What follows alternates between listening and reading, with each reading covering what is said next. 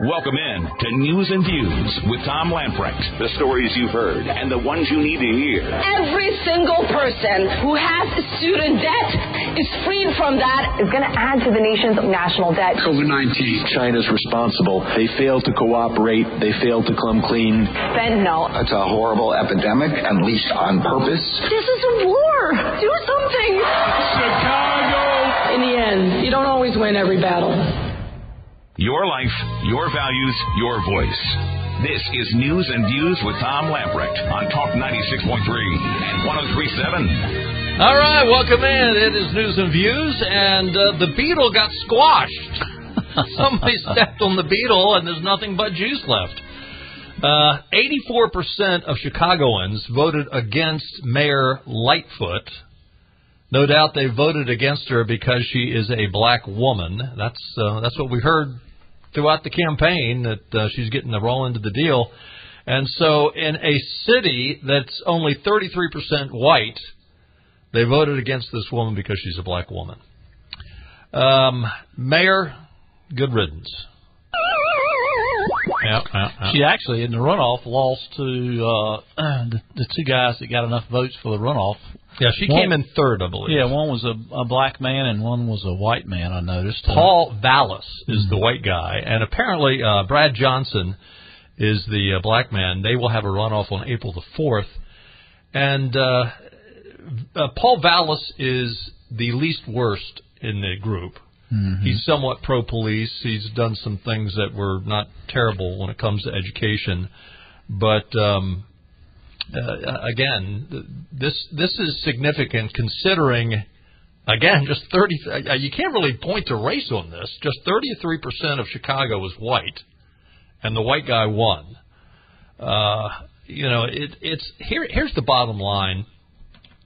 People want to be safe.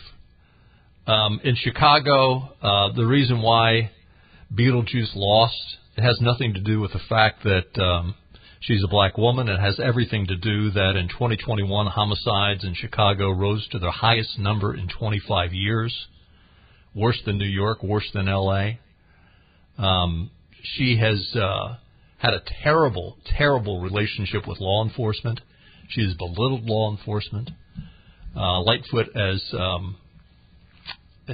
she's been a disaster. I mean, there's no other way to put it, and it's basically been a joke. Vernon Jones, the Georgia state representative, a black gentleman, he lost his election in the U.S. House last November. He said that Lori Lightfoot got the foot. Other Democrat mayors with runaway crime in your cities take notice. Even liberals are tired of being unsafe. That's the bottom line. I mean, you can look at a lot of different issues. You can look at economic issues. You look at education issues. If people are scared to go out of their house for being shot or carjacked, they're going to vote for somebody else. Well, it should be at any government level, federal, state, or local. The number one underlying fundamental role of government is to kind of protect you. Right. So... I think with what's going on in Chicago, especially the last 2 or 3 years, where violent crime numbers are up, 25 to 40%, depending on what type of crimes there are. Hey, you're at the top, you're responsible, and everything that she has said during that time period has pretty much been anti-police, and she can't dispute that. It was always... she never supported the police. Never. And when you had police people in the police in Chicago that were known to support Democrats in the past, have been pretty vocal about the lack of support from her office. I mean, what does she expect? I don't think you're going out on a limb to say Paul Vallis will probably win. He actually came in first. He was the white candidate. He beat Brad Johnson by 14 percentage points. Mm.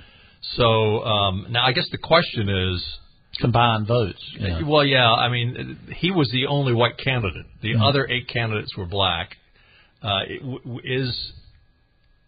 Will the votes for the other candidates, if their votes went because of race, then Brad Johnson very well might win. But 14 percentage points is a pretty hefty amount.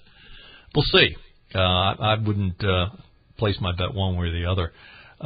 As we mentioned yesterday, Lightfoot became the first sitting mayor to run for re-election that lost in 40 years. And I guess the good news is for her is they didn't take her out in a jumpsuit, in an orange jumpsuit, as many of the governors and mayors of Chicago have. I wonder what's in her future, running some Chicago nonprofit to, encourage people to get out to vote in the black community or something. I mean, she'll land on her feet, some gig, or get some gig at MSNBC or something. Who knows? I don't know. She's been in government. I think her best shot is Beetlejuice 2.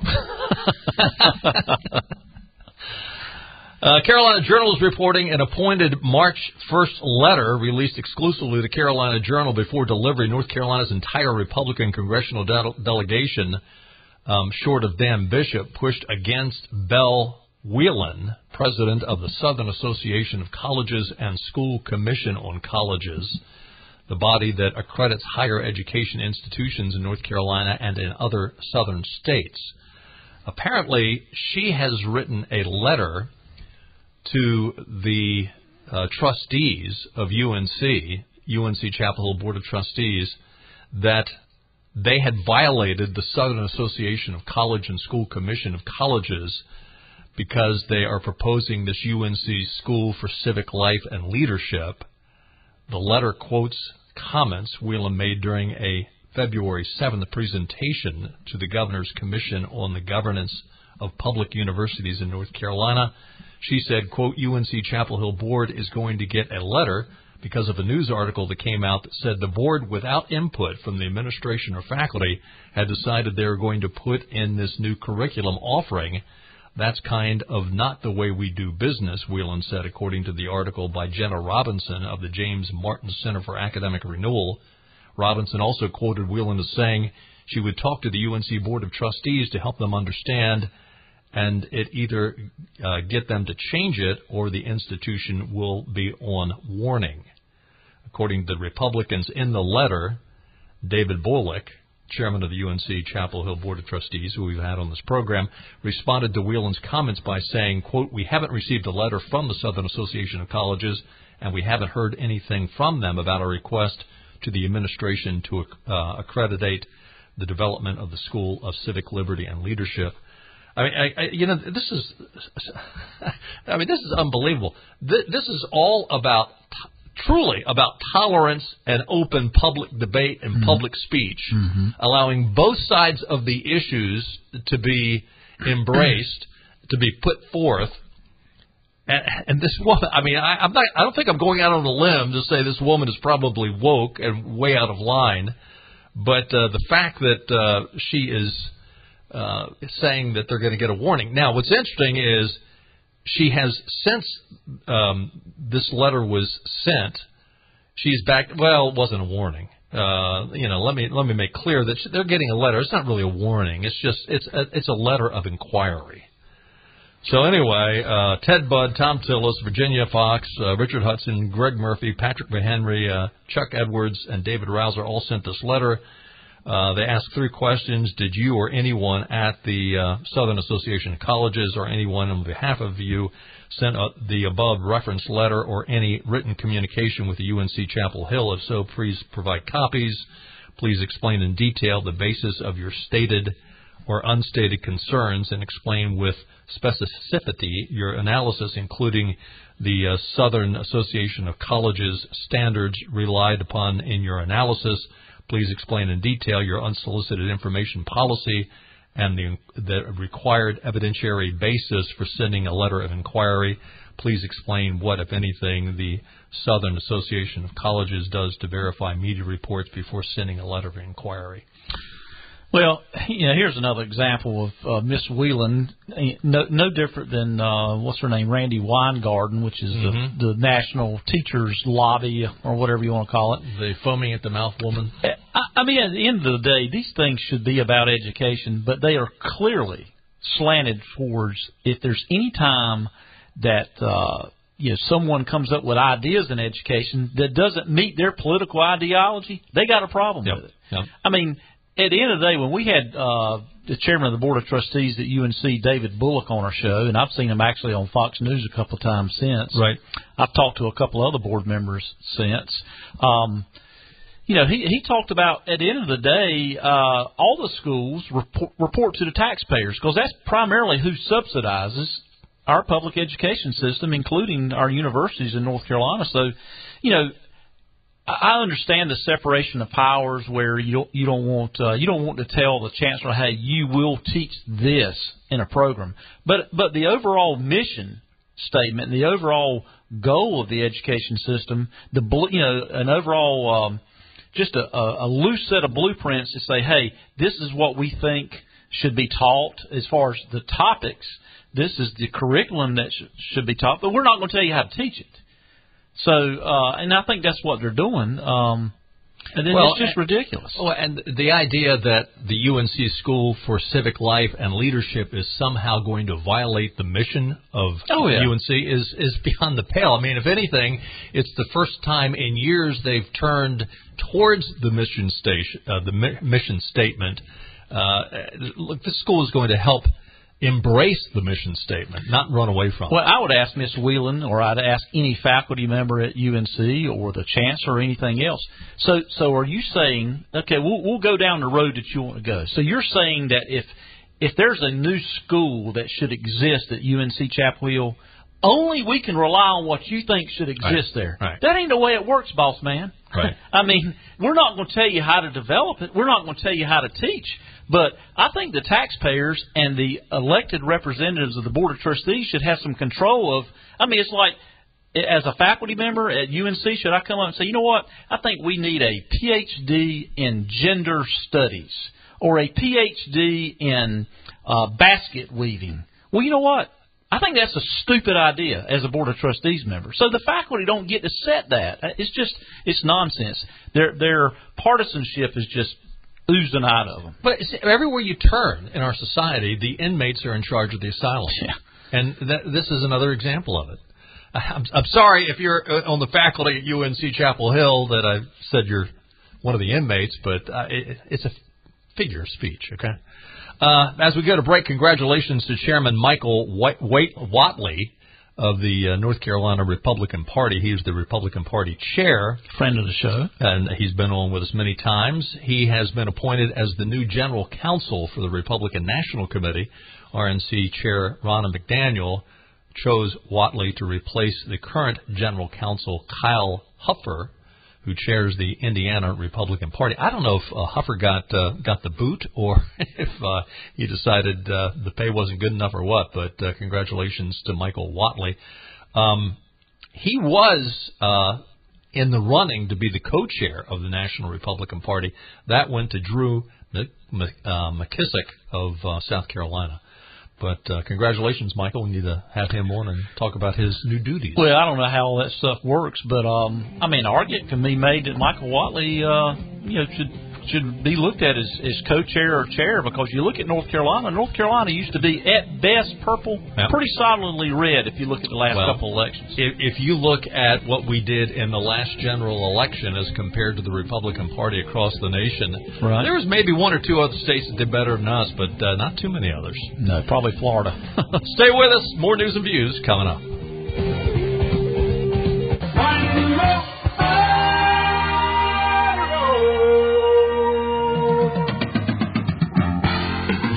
News and Views with Tom and Benny on Talk 96.3 and 103.7. Welcome back in. It is News and Views for a Wednesday. Quick look at your weather forecast. Tonight, a chance of rain, 60% chance of rain, a little around 62.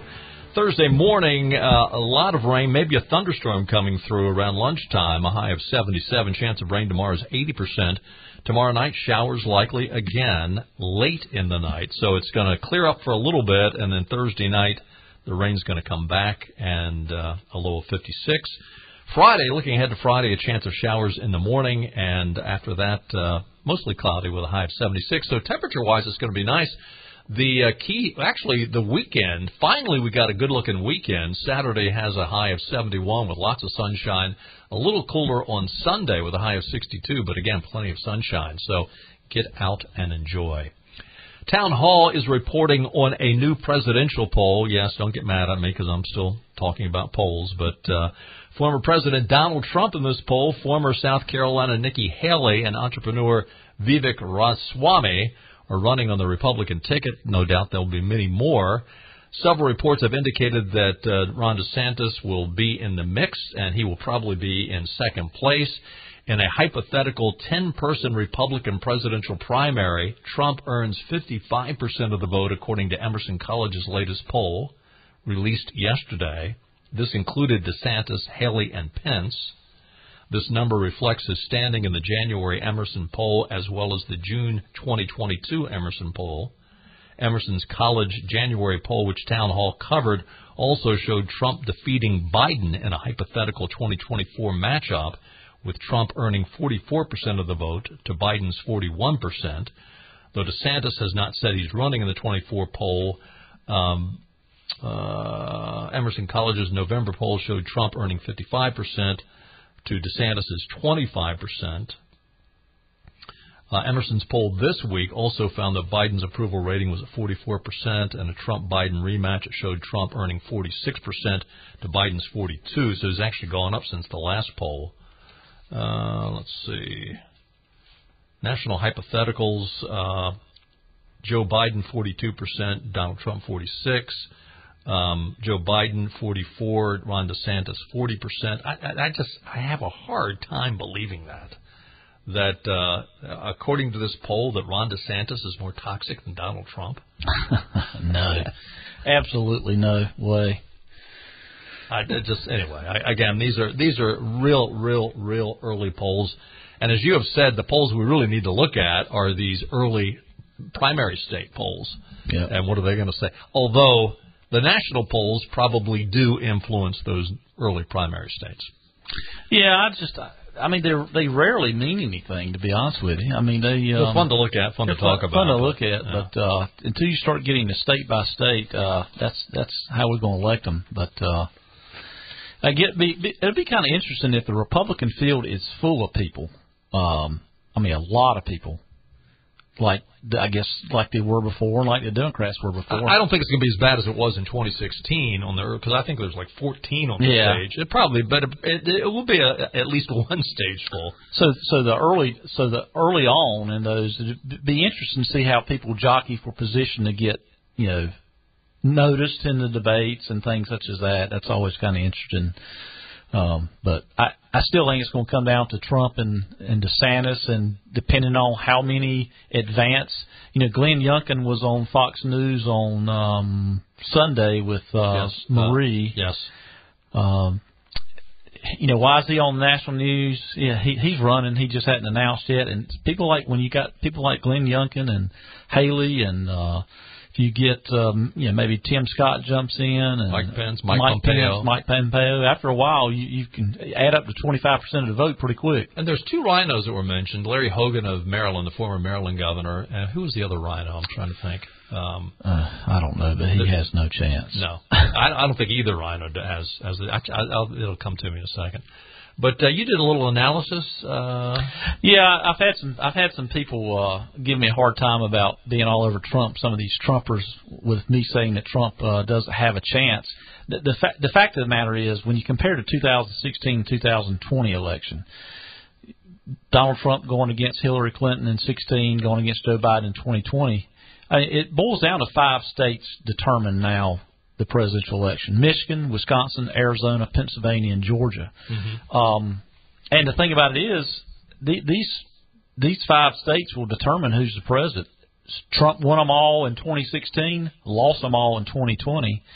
We've got some data out there that makes you a little nervous now. Pennsylvania, the first time in 10 years, has a General Assembly that's Democrat controlled, so it makes you wonder, well, can the Republicans win Pennsylvania? Yeah. Without Pennsylvania, then a Republican would have to win Michigan, Georgia, and Wisconsin.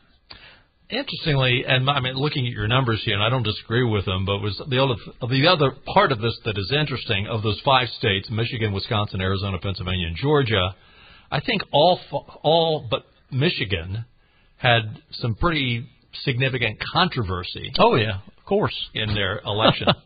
Was Michigan having issues too? I don't remember. Michigan doesn't pop to my mind, but the other four do. Yeah, there's always some shenanigans going on in the Detroit areas, but but Michigan was Michigan Trump lost Michigan. I mean, he lost Michigan by 154,000 votes in 2020. He won it by only 10,000 votes, and that's why I have these I call them Trumpers because they believe all things Donald Trump. To talk about that, hey, Trump ran away with it in 2016. Well, no, he didn't. I mean, he won Michigan by 10,000 votes, right. Wisconsin by 22,000 votes, Arizona by 90,000 votes, Pennsylvania by 44,000 votes, and Georgia by 211,000 votes. And he was running against quite possibly the most disliked candidate in either party in the history of presidential politics, being Hillary Clinton. Yeah. So, now the one thing in 2016 that went on that did not go in 2020, you had a third party, a libertarian candidate, Gary Johnson. On those 5 states, got anywhere from a little over 2% to 4% of the votes. So it begs the question: okay, would these libertarians vote for Donald Trump against Joe Biden? Or vote for Joe Biden in the 2020 election? I would say the libertarians would come more voting for Donald Trump against Hillary Clinton. I would say that. Although the second time around with Joe Biden was an unknown, a likable old man that everybody looked at as harmless. I don't think they're going to look at him that way if he runs again. And when you compare Joe Biden to Hillary Clinton, just head-to-head, what the perceptions are, a libertarian would never vote for Hillary Clinton, I don't think. Right. But they would vote for Joe Biden because, prior to him... I shouldn't say that word. Anyway, prior to him doing whatever the Democrat left wing of the party would say, Joe Biden was kind of a centrist Democrat for 50 years. Yeah. So you could kind of see libertarians might swing into Joe Biden. Yeah. But I think as Joe has become mindless, he's become much more easily manipulated to do whatever the puppet masters want him to do. The direction that the Democrat Party has taken since 2016, there ain't no way a libertarian would vote for a Democrat. I don't think. No. I mean, because it's just anti-libertarian. We will see. Hey, let's go ahead and take another time out because I want to have a good hunk of time. I want to take you, when we get back from this break, there was an interview last night on Fox News with Bret Baier and the FBI Director Christopher Wray.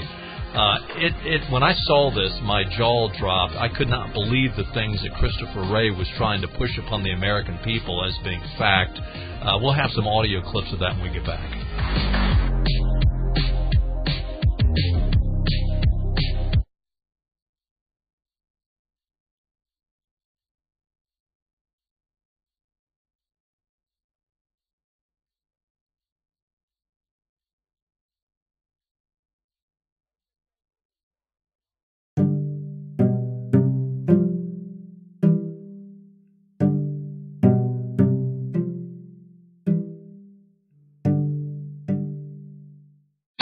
There's a lot going on. Too much of what's happening in our country today is not normal. So it's important to stay informed and up to date. Get ready, guys. Get ready, because here we go. Now more than ever. It's a disgrace what's happening to our country. At the top, 30 minutes past and when it breaks. I try my best to keep up with everything. So I am freaking out. Just try not to freak out. That's a really tough task for me. Now, back to News and Views on Talk 96.3 and 103.7. So last night, Bret Baier on Special Report had a pretty lengthy interview with the FBI Director Christopher Wray. And I will say that I thought Bret Baier hit it out of the park. There's some times where people give Bret Baier a hard time. And as Benny and I were talking during the break, I think those, listen, I'm a hard-nosed conservative, but those people that look at Bret Baier and say, well, he's not biased enough.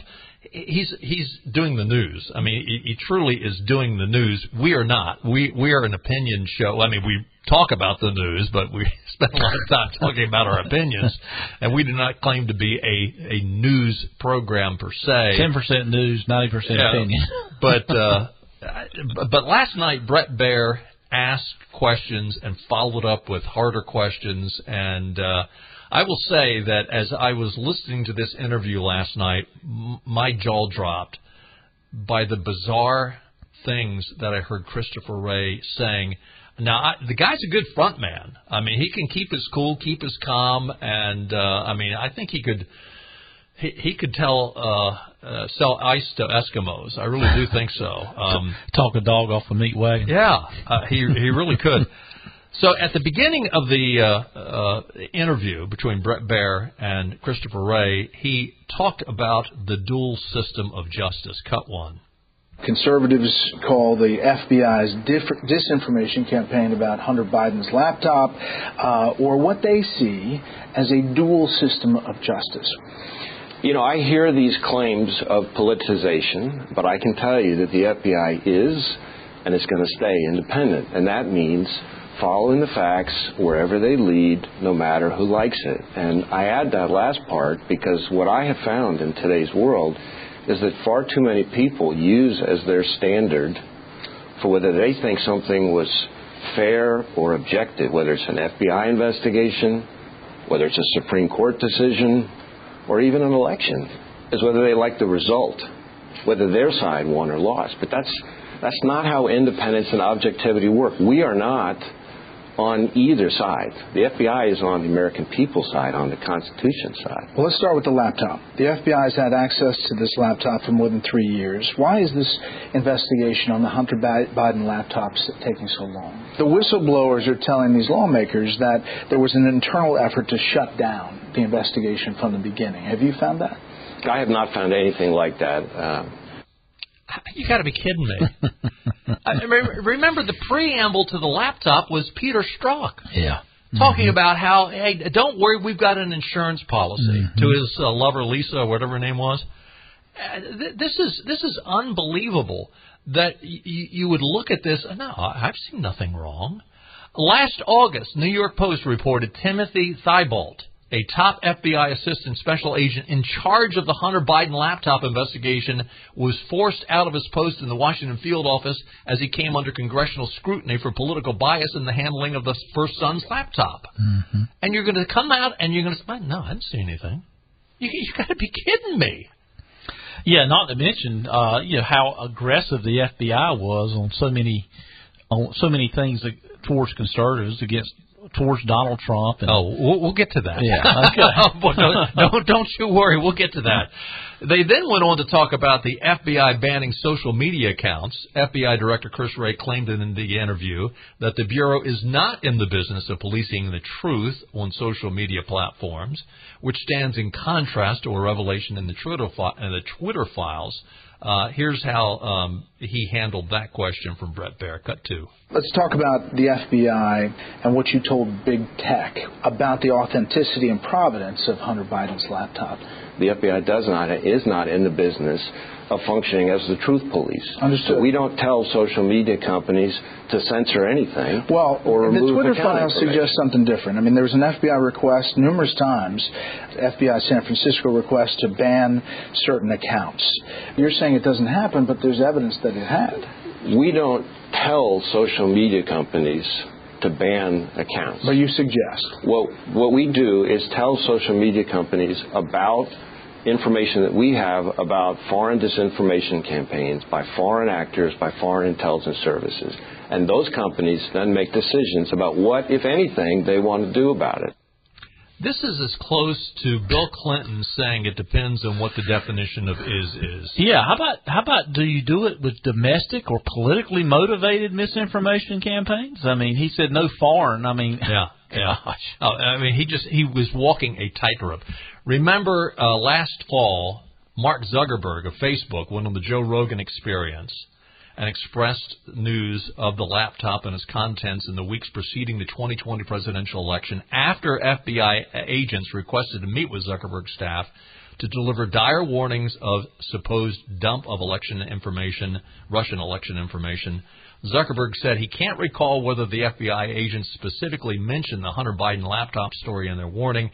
He said the story fit the pattern that concerned the FBI. Listen, when you're the FBI and you come in and sit down face-to-face with the executives of a corporation like this, and you tell them that this is Russian misinformation, that we are very concerned that this fits the pattern, and then that organization were to ignore the warning, I don't think they're going to ignore the warning. No. Now, I think they were willing, they were gleefully willing to fulfill what the FBI was according to Christopher Wray, that way they weren't suggesting anything. They were just handing along information. That is the biggest bunch of BS I've ever heard. I mean, there's no way that Facebook, even if they were staunch conservatives, I don't know that they would, unless they were the kind that would say, I'm willing to go to jail for my principles, I don't know that they would have turned their back on the FBI. Well, I think all this now is a prime example when people, and I was one of those people back when, just after 9/11, when we started changing a lot of legal procedures of how we could go after citizens because of the fear of terrorism. Right. Some of us said, hey, this isn't right because at some point this is going to be used against American people for political reasons. And Ron Paul was big, said that over and over again. And that's exactly what is happening here in the last few years with anything anti-Donald Trump, anything against the Republican establishment. It truly is a status of a deep state of where the FBI has more power than what it should have. Speaking of Donald Trump, then the conversation turned to the two-tier system of justice as it applied to the classified documents. One approach at Mar-a-Lago, a whole different approach up in Wilmington, Delaware. Cut 3. The documents investigation for former President Trump and the raid that happens in Mar-a-Lago, as opposed to the documents investigation for President Biden and how that went down. You find out about those documents before the November election. The FBI then does the search of the House after that, but does not say anything prior to the midterm election. We have a long history of handling investigations into the mishandling of classified information. And our standard for approaching those investigations is the same, no matter who it is. Our basic approach is the same.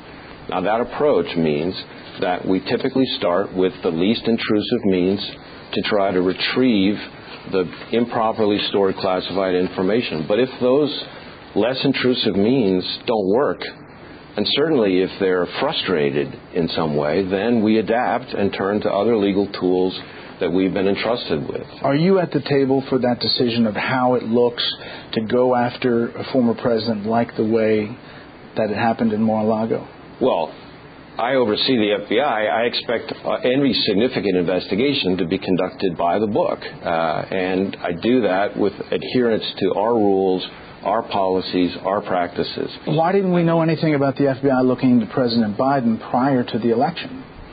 Well, again, I can't talk about specific investigations that are ongoing, both of which are being led by special counsel. Listen, the idea that they handled both Mar-a-Lago and Wilmington, Delaware in the same manner is so stark, so unbelievable. I'm surprised the guy's nose didn't start growing right on camera. He's good. This is unbelievable. Now, I mean, remember that they had folks from the FBI and the Secret Service down at Mar-a-Lago looking at the safe, saying everything looked great, everything was fine, just make sure you got another lock on the safe.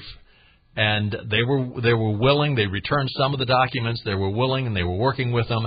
The SWAT team comes in. They send the Trump attorneys away. No, you're not allowed to watch what's going on.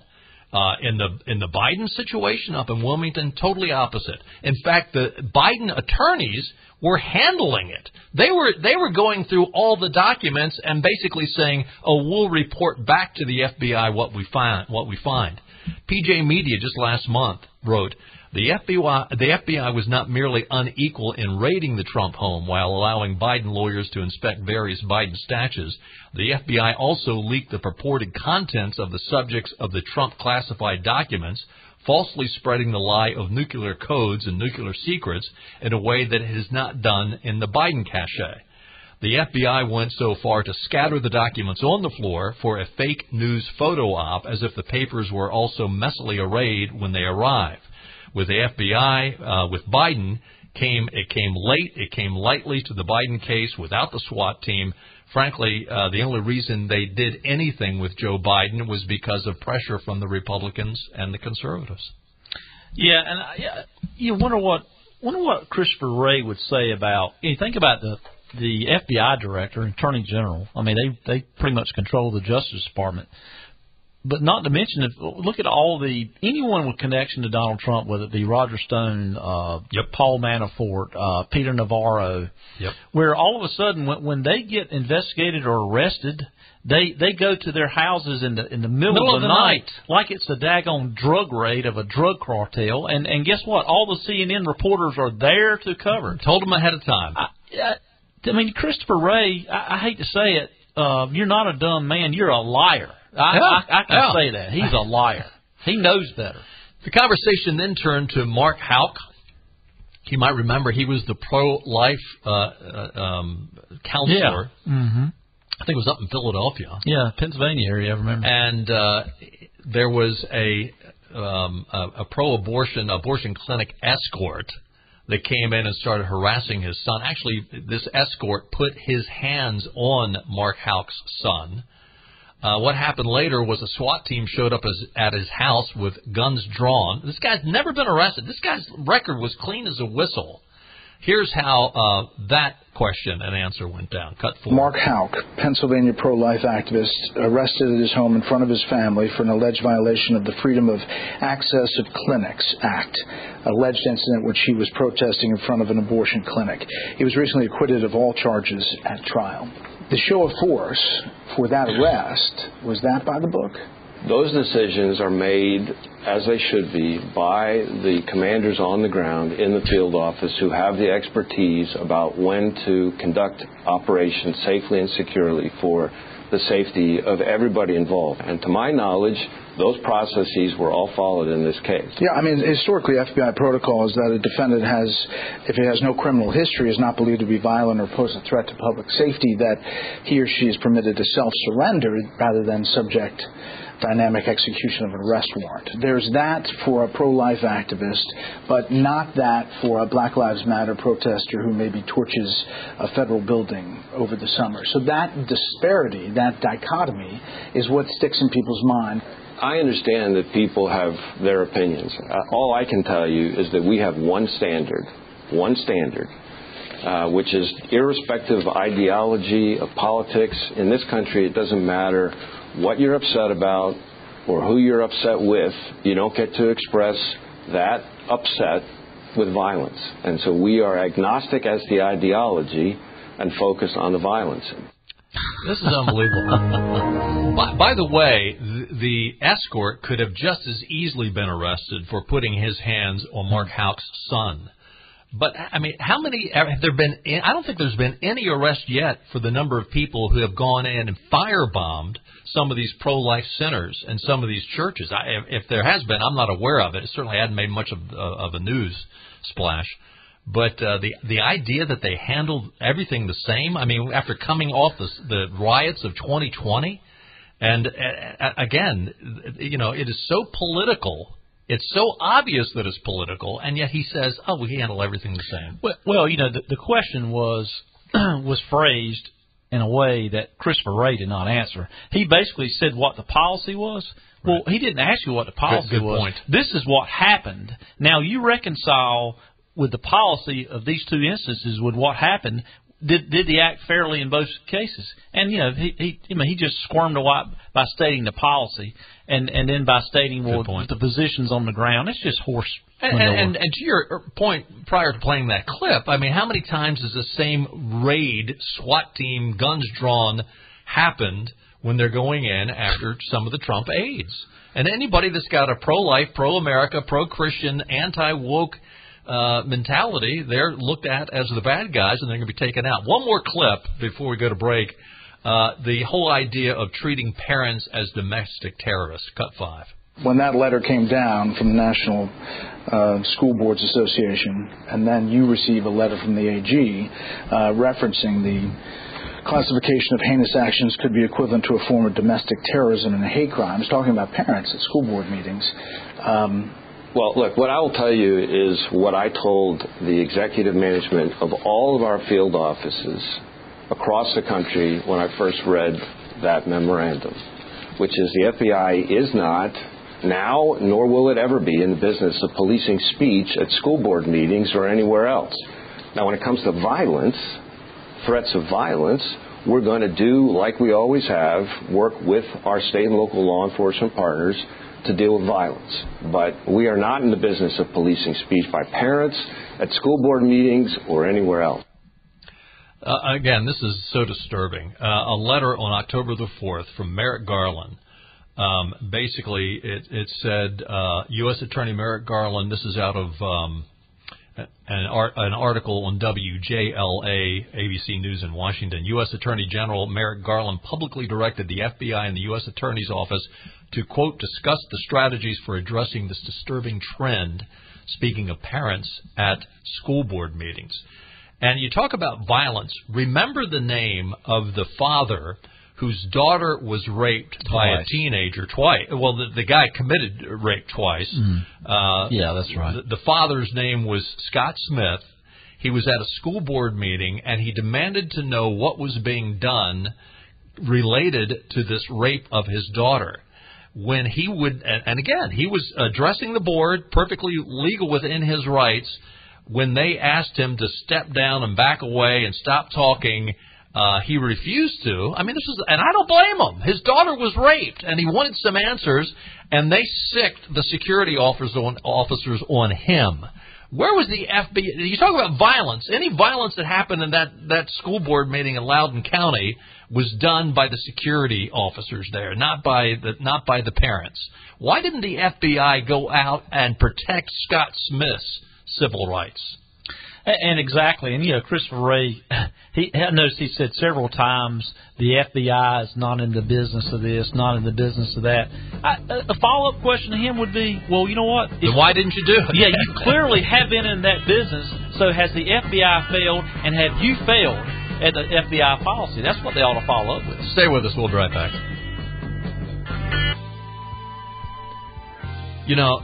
Talking about Christopher Wray, this guy, we need to have a Nuremberg trial for guys like Fauci, and I wouldn't put Christopher Wray in the Fauci category, but this guy's got to go. Yeah, what is he hiding? I mean, he's supposed to be there to protect, the interests of the individuals in America, not skew people's opinions one way or the other to a political ideology. He's doing exactly what he says that the FBI doesn't do. And, you and I were talking about this the other day. He's one of those individuals that is really dangerous because he looks benign, and I don't believe it. This guy is bad news. The one thing he did talk about yesterday, though, is he pretty much hit it out of the park when it came to COVID-19, saying that this was from the Chinese and it was deliberate. Out of a lab. Thanks for waiting 3 years to say that. Yeah. Hey, we got to run. See you tomorrow. All right.